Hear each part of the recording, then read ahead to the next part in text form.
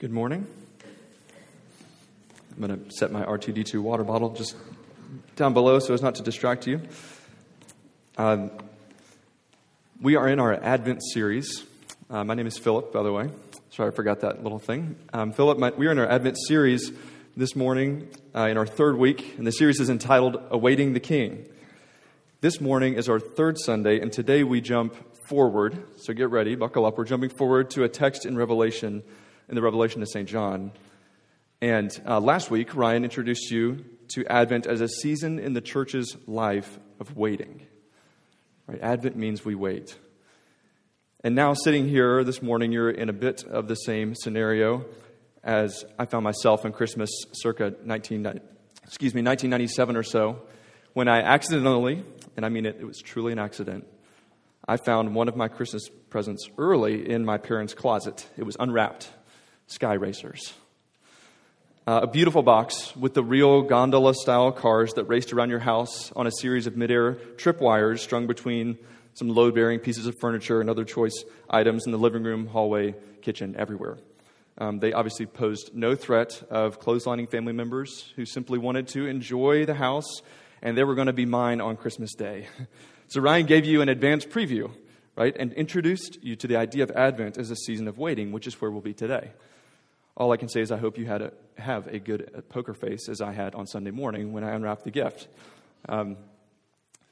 This morning we're looking at Revelation. And if you're like me, you might be, just when you approach the book of Revelation, it's at the end of the Bible, you might feel a little bit like Martin Luther, who wrote in his 1522 preface to Revelation. He said this: "They are supposed to be blessed," referring to the end of the book, "who keep what is written in this book.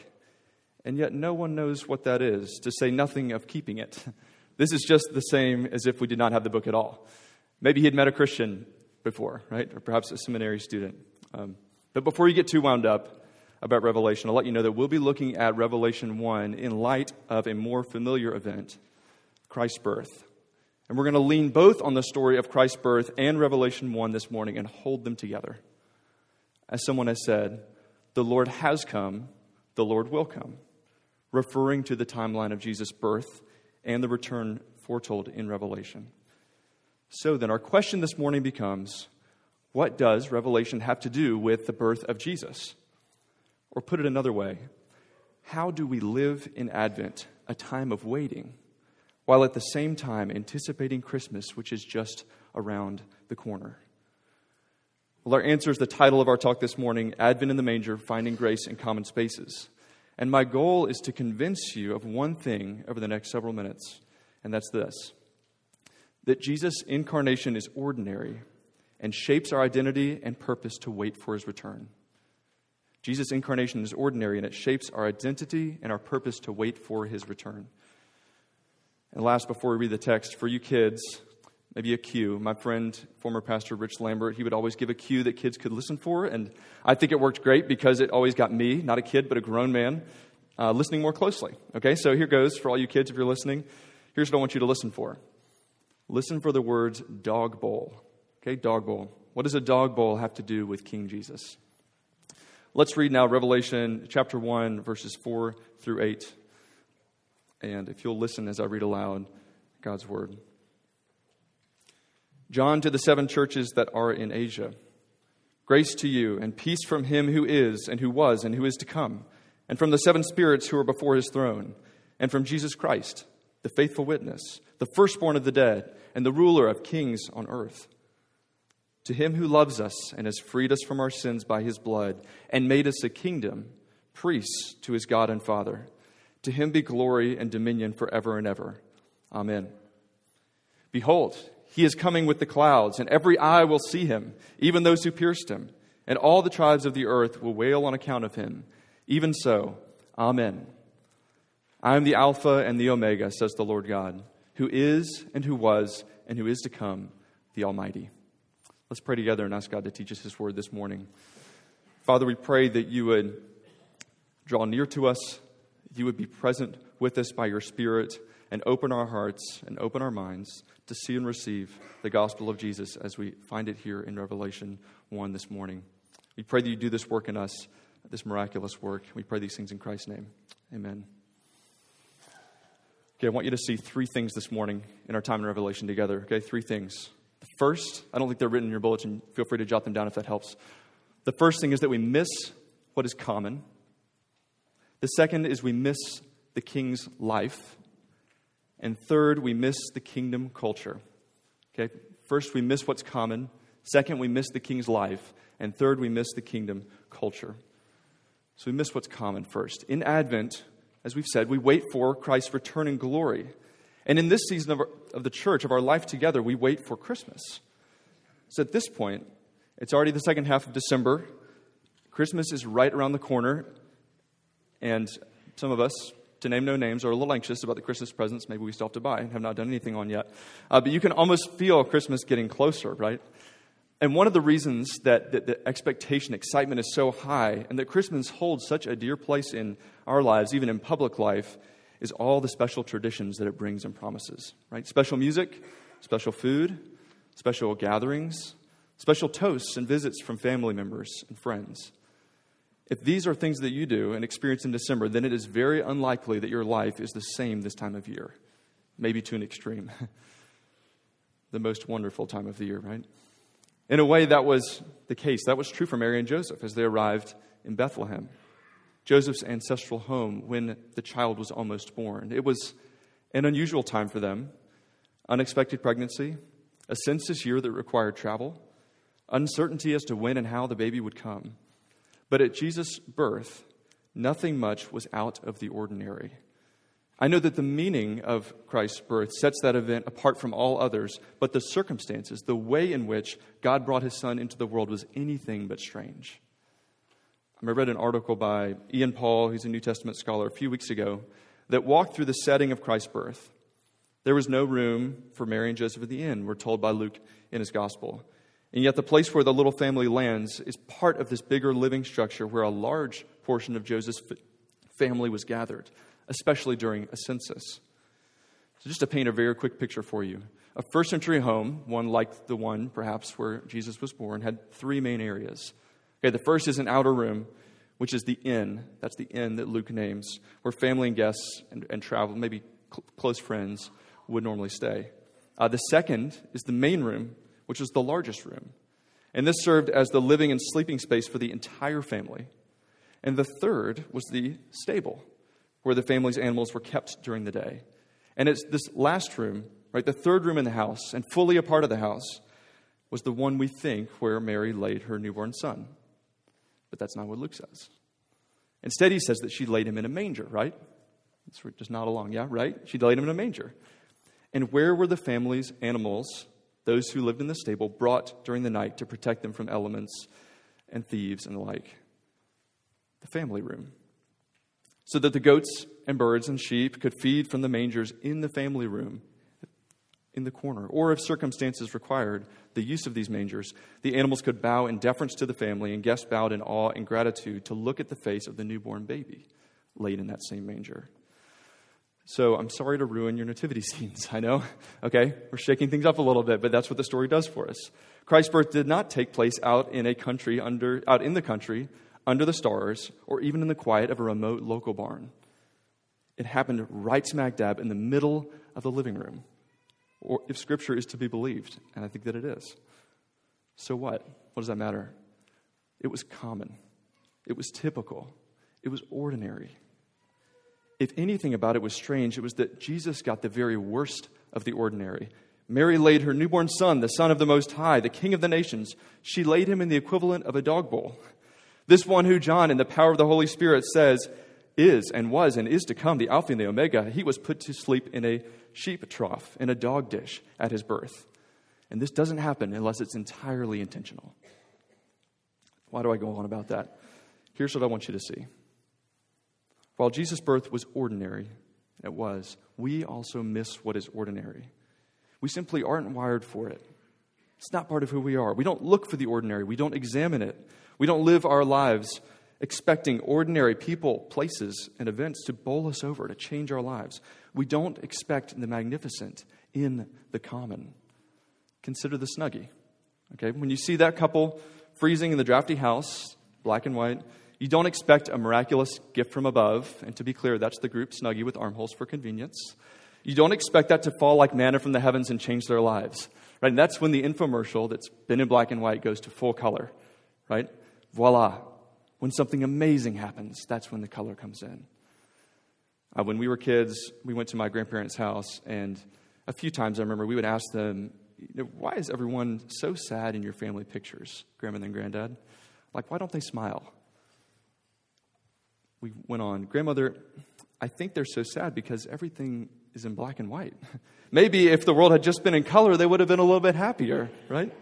No matter that that's your wedding day or one of your new babies being born, one of my uncles and aunts, or you celebrating someone coming home from the war, we couldn't see the beauty of the moment because it looked so drab, right? It looked so dull, so ordinary, yet, those were life-changing moments in those pictures. At Christ's incarnation, God does the extraordinary in the ordinary and right in public, in the middle of the living room. So what if Jesus doesn't give us the option of coming into this world in a remote place, away from people that we know, out of the public eye, someplace with high walls and locking doors? What if instead he is both true light and true body, born in the middle of the house, and not in its corner, and not in its backyard, and in the middle of the city, not on its outskirts? What if he brings the stable into the family room and the family into the stable trough to see the face of God? Now let me ask you a question. What would that mean for the way that you live as a Christian? If that is the case, what would that mean for the way that you live in light of the incarnation? The way that you live publicly, even as a Christian, proclaiming an ordinary birth of the true King and light of the world. We'll come back to that at the end. But first, we miss what's common, okay? We miss what is ordinary. Second, we miss the King's life. Okay, in our being wired to value the extraordinary, to love it over the ordinary, we miss the King's life, meaning we miss life with Jesus. Extract it from our life. While Jesus' incarnation was ordinary, we look to what's amazing, we said, right? What dazzles, what stands out. And in doing so, we give our hearts to it. And now this is important, okay? The result of this attention, of our misdirected attention, is that we give our heart to what dazzles, and our lives are actually worse for it. It's not just a momentary change. It's not something that doesn't affect us. We actually give away our love. To say that another way, to lose our vision for God necessarily means that we lose our heart for God. Last weekend, I had the privilege of baptizing my nephew in one of Fort Worth Prez's sister churches in Dallas. The church was arrayed with poinsettias. Advent wreaths were everywhere. Candles were lit. The choir was in robes. And Jack, our 4-year-old son, our firstborn, he is sitting there in the front row watching his nephew become a member of the body of Christ. And it was just a sweet moment. You know, maybe I'm superficial. It was just the red Christmas colors, Jack sitting there. It's beautiful. And just as I'm welcoming my nephew into Christ Church, Jack turns to Christina, who is filming this right next to him, and casually says, I don't believe in God. And then he just waits for her to answer. I got it all on tape. And that's the kind of thing, that's just a little bit distracting in a moment like that. And I want to say to him, Jack, when there's cake at the Happy Birthday Jesus party, it's a very different story, isn't it? Right? Just remember that for a second. And Jack's 4-year-old faith is growing. We've been talking about what he said at dinner and other times during the week and talking about faith. But there was, despite the hilarity, there was a little bit of truth in that for all of us, wasn't there? I don't know if you have talked to a 4-year-old recently about church, but to many, and Jack will be the first one to tell you, it is rather boring, okay? To a 4-year-old, this is not the most exciting thing that they see their parents and friends doing. Hope that's not a surprise to you. And the same can be true for us, right? When there's nothing to amaze us and capture our attention, even when the sermon or the music bores you, right? We quickly turn away from God. He's not working here, we say. It's not merely, and I want you to get this, it's not merely a change of attention. It's evidence of a change of heart. It is laying bare for us how our hearts really love. Don't be too alarmed at it the next time it happens to you. But it is a small show of our love for God dying. We're losing our sense of the center of life, right? Which for those who through faith share in life with God through Christ will always be Jesus Christ. For those not of faith, it can be even more disorienting. But for all of us, it is a big, big problem. And it makes us, and this is what I want us to see this morning, it makes us have a hard time waiting in Advent. Look with me at verse 4 of our passage and consider for a moment the way that John begins and he ends. Jesus is he who is and who was and who is to come. And at the end, again, at verse 8, Jesus is he who is and who was and who is to come, the Almighty. His birth takes place at the center of the house, in the middle of the living room. His name even tells us that he is the center of all things, the center of existence. His return, or the second advent, that we now wait, John describes for us then in verse 7. Behold, he is coming with the clouds, and every eye will see him, even those who pierced him. And all the tribes of the earth will wail on account of him. Even so, amen. His birth and death are both definitively public events. They come in the middle. Right? But I think Western and American life, social life at least, is moving in the opposite direction, right? In the twin directions of independence and isolation. Mother Teresa, who spent her life working with the destitute in Calcutta in India, said that the worst disease is not leprosy, it's not AIDS, it's not cancer, but loneliness. We are lonelier people than ever before. I don't think I have to convince you of that. But we are also starving for the spaces in which God shows us himself and reshapes us as Christians. The ordinary spaces. We long for a shared and ordinary life together. There's an article a couple of years ago that talked about something that pop songs, that hit songs have had in common over the last decade. And it was this thing that the author calls the millennial whoop. Okay? Don't tune out if you're not a millennial. They call it the millennial whoop. It's not just for millennials. And I'll try to get this right for those of you who know music for real. But it's this alternating pattern between the fifth and the third of a scale. Okay? Listen to that if it helps you. If it doesn't, you don't have to worry about it. And usually it comes in like a whoa, whoa thing in a song, okay? So you get everyone in the song, usually the point in the music video where like hands are up and everything, it's a big party and everyone's having a great time, and it does this whoa, whoa. And they marked how this thing it's been criminally used in so many songs, okay? But why is that so popular in so many hits of the last 10 years? From like Kings of Leon to Demi Lovato to anyone. Okay, why is it so popular? It's because that's the point in the song where everyone kind of joins together, like hands are in the air, everyone at the same time. Everyone can sing that part of the song. It's easy to sing a couple of wah-ohs, right? We long for these kind of shared places where we can encounter others, whether or not we know them well, and we can share a common bond together, right? We know something of them.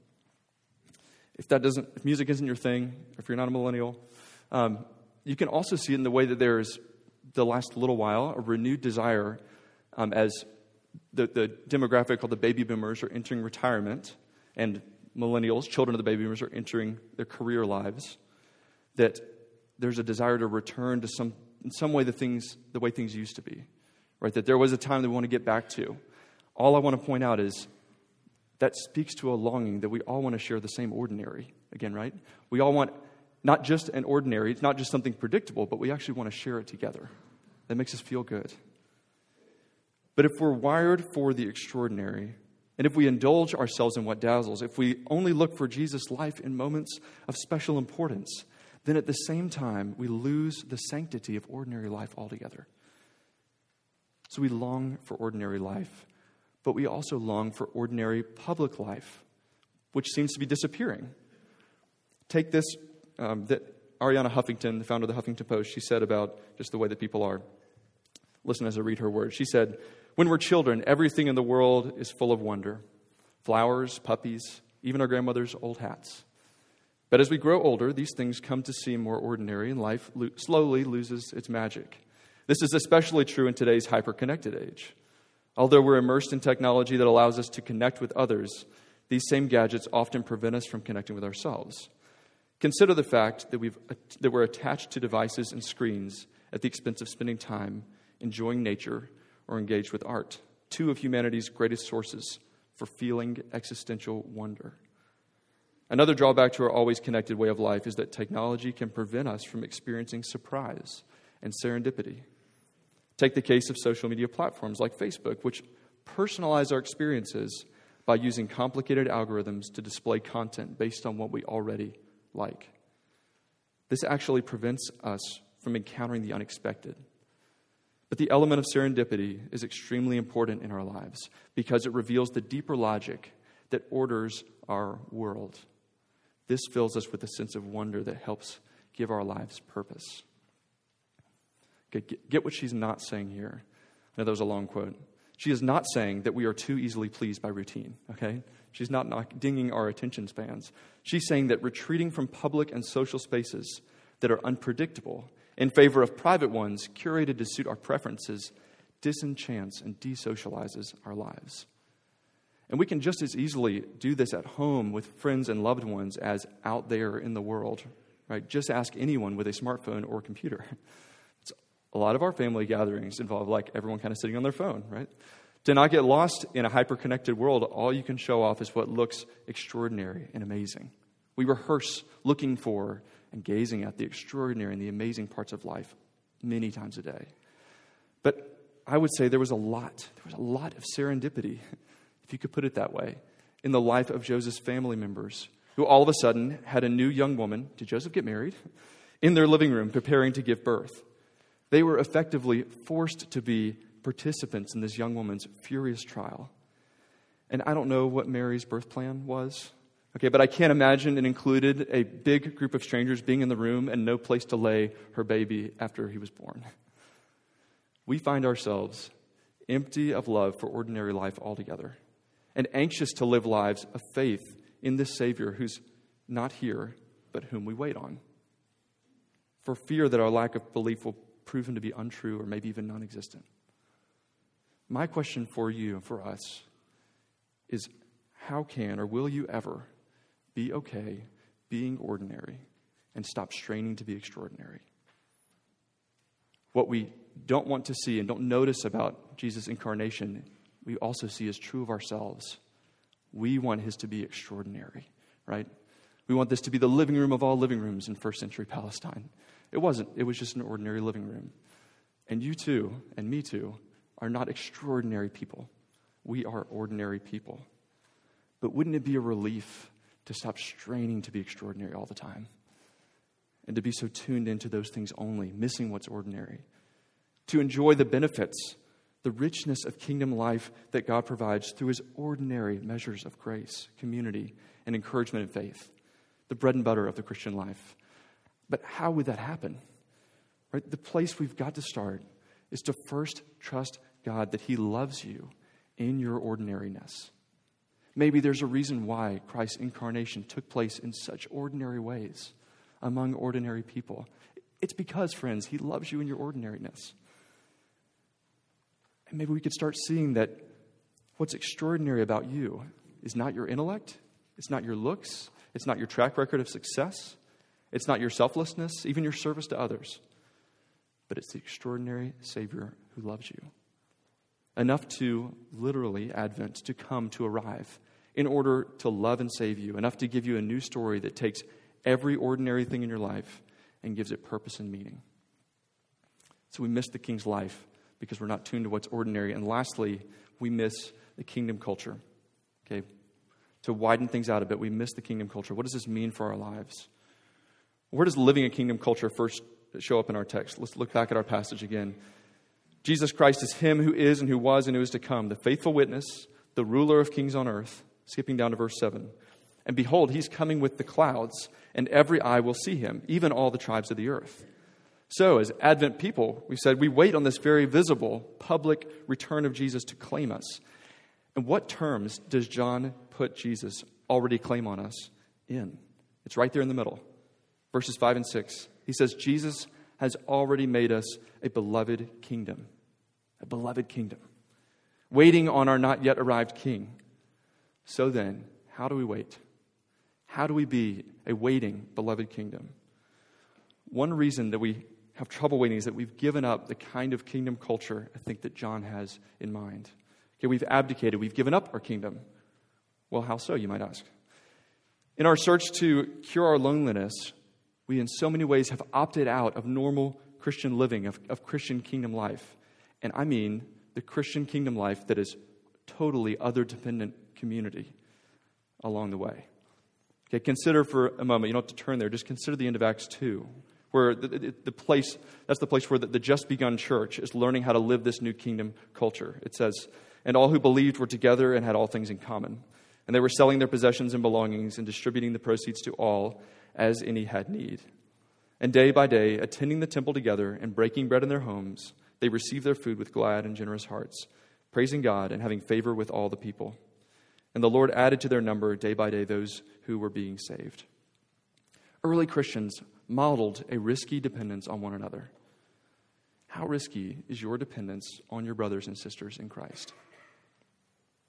On your neighbors, right? On strangers whom God has put in your life to bear public witness about Jesus.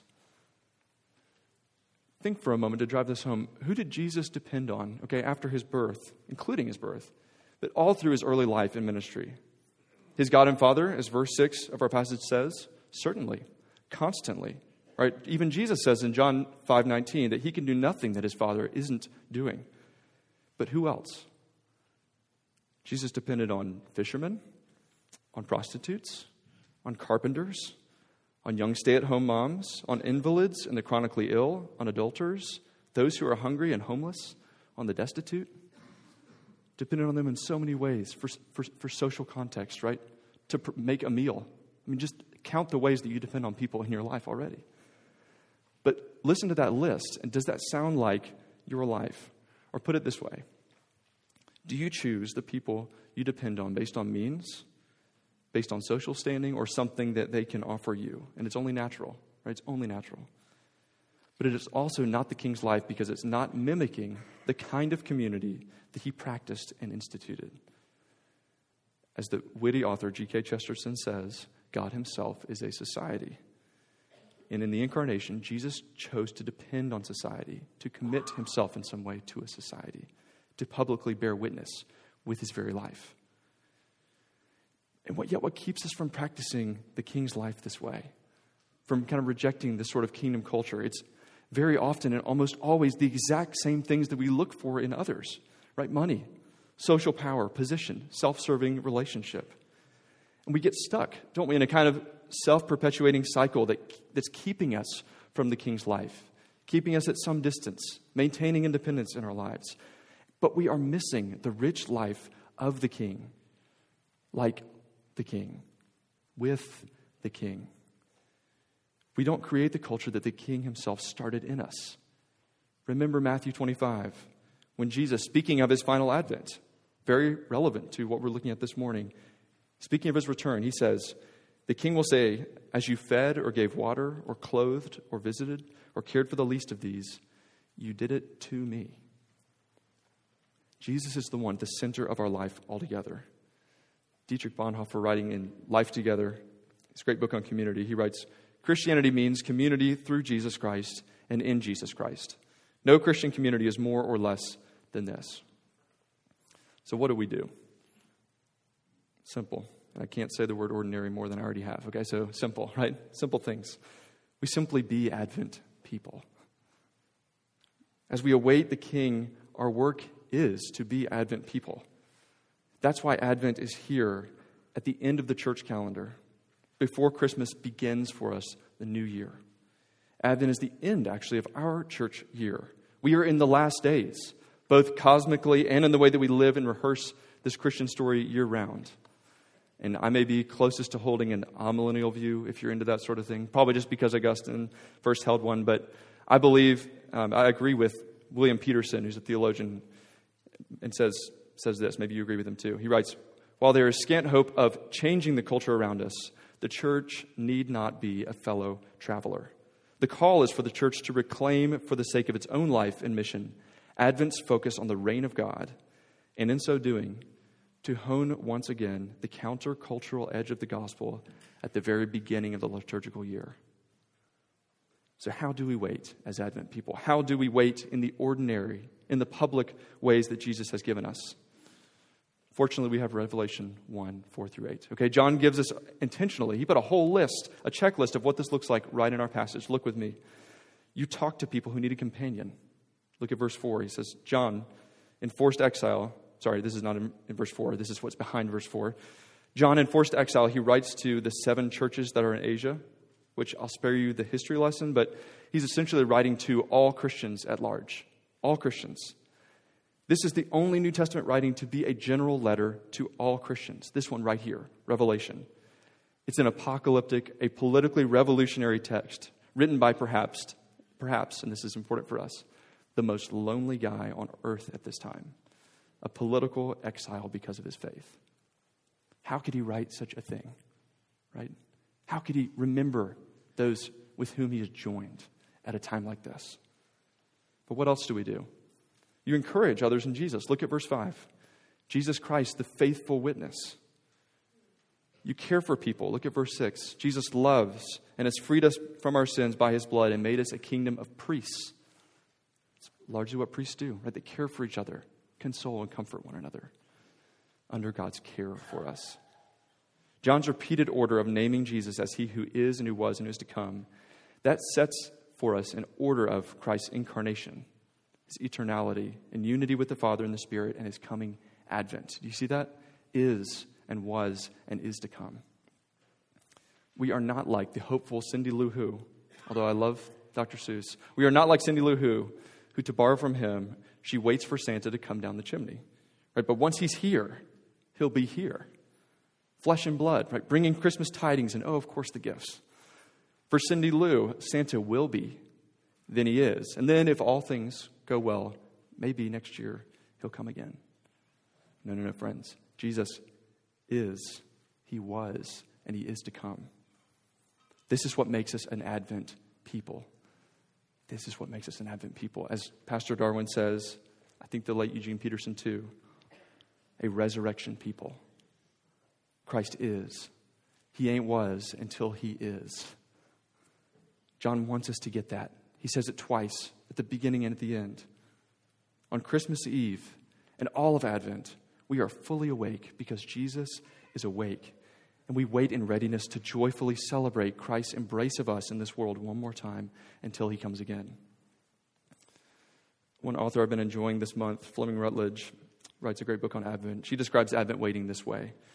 She says it's like hoping against hope.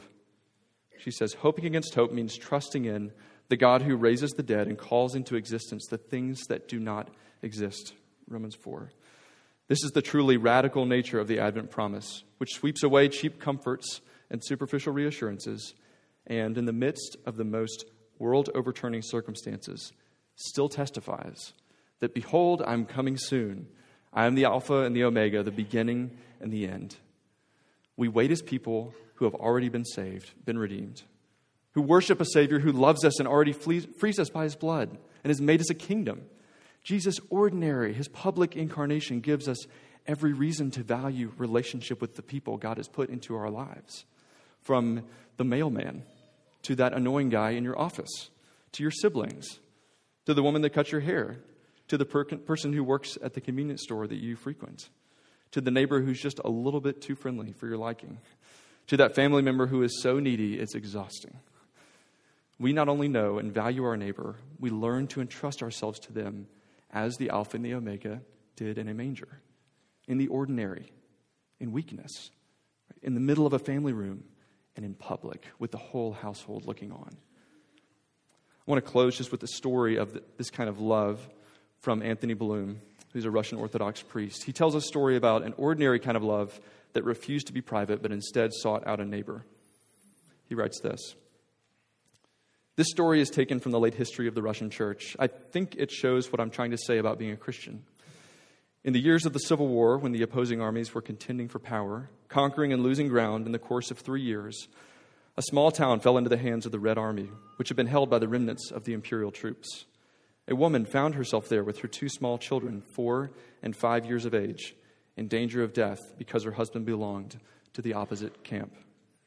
She hid in an abandoned house, hoping that the time would come when she would be able to escape. One evening, a young woman, Natalie, of her own age, in the early 20s, knocked at the door and asked her whether she was so-and-so. When the mother said she was, the young woman warned her that she had been discovered and would be fetched that very night in order to be shot. The young woman added, "You must escape at once." The mother looked at the children and said, "How could I?"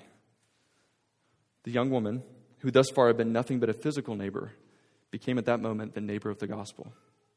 She said, "You can, because I will stay behind and call myself by your name when they come to fetch you." "But you'll be shot," said the mother. "Yes, but I have no children." And she stayed behind. We can imagine what happened then. We can see the night coming, wrapped in darkness and gloom, in cold and damp, this cottage. We can see there a woman who was waiting for her death to come, and we can remember the Garden of Gethsemane. We can imagine Natalie asking that this cup should pass her by and being met like Christ by divine silence. We can imagine her turning an intention towards those who might have supported her, but who were out of reach. The disciples of Christ slept, and she could turn to no one without betraying. We can imagine that more than once she prayed that at least her sacrifice should not be in vain. Natalie probably asked herself more than once what would happen to the mother and the children when she was dead. And there was no reply except the word of Christ. No one has greater love than he who lays down his life for his friend. How will you wait this Advent in ordinary ways, in other valuing ways, in public ways? And how will you publicly bear witness to Jesus Christ? In the name of the Father, and the Son, and the Holy Spirit. Let's pray. Father, we thank you for your word that gives us a richness of dignity for who we are in Christ, and yet holds out something that is more than what we are willing to settle for, that is more than what we know. It is to be an Advent people, ones who are marked, who are dignified, who are given purpose by the life of Jesus Christ. We pray that you cause us to hope, to have and remain in a steadfast hope of Christ's return, which is at hand. We pray that this would change the way that we value the ordinary and that we publicly wait and bear witness to Christ's life and to the reality of Jesus Christ, who is and who was and who is to come. We pray these things in Christ's name. Amen.